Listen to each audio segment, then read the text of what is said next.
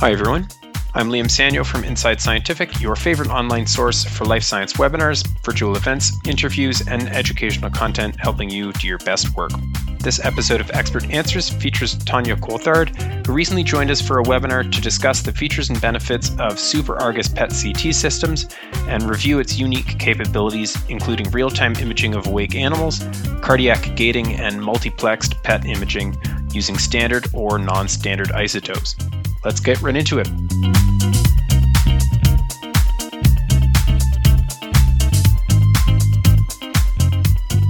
The first question today is, and you might have mentioned this already, but are there any special room requirements for installing the Super Argus PET CT system? Liam, it's a great question. And so, as I mentioned earlier in the presentation, the system itself does meet the regulations set out by the FDA. However, these are for the CT system component itself. And what people need to keep in mind is when we're doing PET imaging, we're using radioactive tracers. And so there are specific things to consider when setting up the room for this. So there will need to be a place where the tracers themselves can be handled, as well as the animals. Once they're injected, they will be radioactive for some time, depending on the tracers that are injected. So a space will be required to prepare, calibrate, and inject the radio tracers. As well, you'll need monitoring equipment to make sure that that area is clean and that all the radioactivity is cleaned up once the imaging session is complete. And then you may want to take into account a place for the animals to be held while the radioisotopes continue to decay after the imaging session is complete. But again, all of this is considerations across all PET systems and not the system specifically.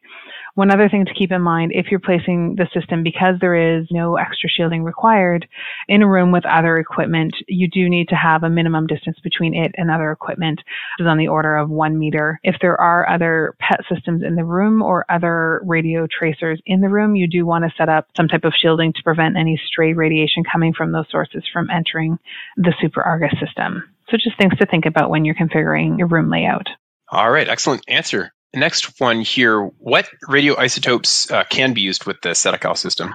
For sure. Like all PET systems, your standard radioisotopes can be used. So things like fluorine-18, carbon-11, and oxygen-15. But what's most important is to consider the half-life of these agents when you're considering the logistics of your study. If they have a very short half-life, like oxygen-15, for example, where the half-life is 2 minutes, then you would have to be very close to the source of that radio tracer, for example, the cyclotron. However, if you're using something like FDG, which has fluorine-18, the half-life is 110 minutes, and so the logistics of getting the agent from the source, the cyclotron, to where you're doing your studies and the amount of time that takes is much longer. And so the logistics of setting up those studies becomes much simpler. With the addition of multiplex PET that I talked about during the presentation, we've opened up the utility of isotopes which cause triple coincidences, so where 3 gamma rays are sent out. And these isotopes include iodine-124, bromine-76, technetium-94, or copper-60. The lists that I've provided here are not exhaustive, and there's many other isotopes which can be used with the system. So if there's different isotopes that you want to use as you're setting up some unique tracers within your lab, please just reach out and we'll be able to confirm that those agents are possible to use with the Super Argus system. Okay, perfect. And actually, here's another question about radio tracers. Do any of these or the scan itself have a deleterious effect on animal models? For example, could you use the technology several times on the same rat to do something like track progression of tumor growth? This is a really great question.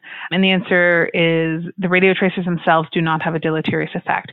They do emit radiation, but we inject at such a low dose that there's no long-term effect on the animal model.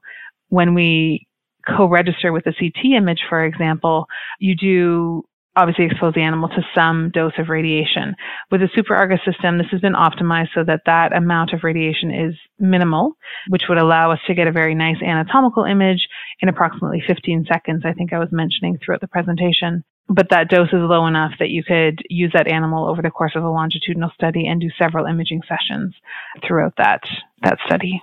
Excellent. All right, great answer. Another question here, is the only option for multi-animal handling that 4-mouse configuration that you showed in the slides? So no, the configuration that I showed in the slides is the commercially available option that Sedical has put forward. However, they've often worked with researchers directly to figure out a configuration that works to meet their needs based on their animal models and the studies. So for example, the animal model that you saw was a 2x2 grid of animals. They have made systems where the animals may be 3 laying across. What's most important is to figure out the diameter of the bore of the system that you're going to work with, such that they can design a bed system which would meet the needs of your specific research study. And again, that's all something that can be worked out as we move forward with our research discussions with you. Excellent. You talked a bit about cardiac gating, like ECG-based gating or automatic gating. What are these used for, and how does that work? No, it's a fantastic question. So on the Super Argus system, you have the ability to do cardiac imaging. And with that, you do want to be able to understand where you are within the cardiac cycle. Traditionally, that's been done with ECG leads and triggered based on the ECG signal that is input into the system. The system does have that capability, and that's no problem to be able to acquire images in that way.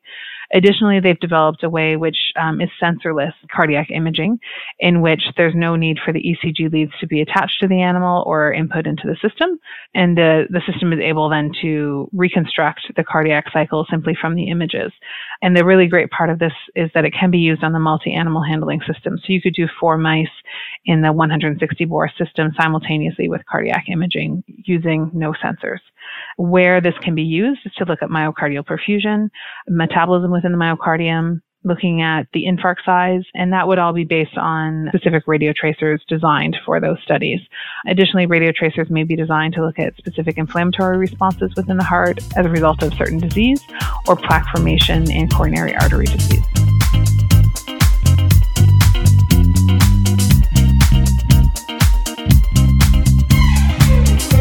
We hope you enjoyed this episode of Expert Answers and that you'll tune into future episodes where researchers just like you answer questions about their work and share science.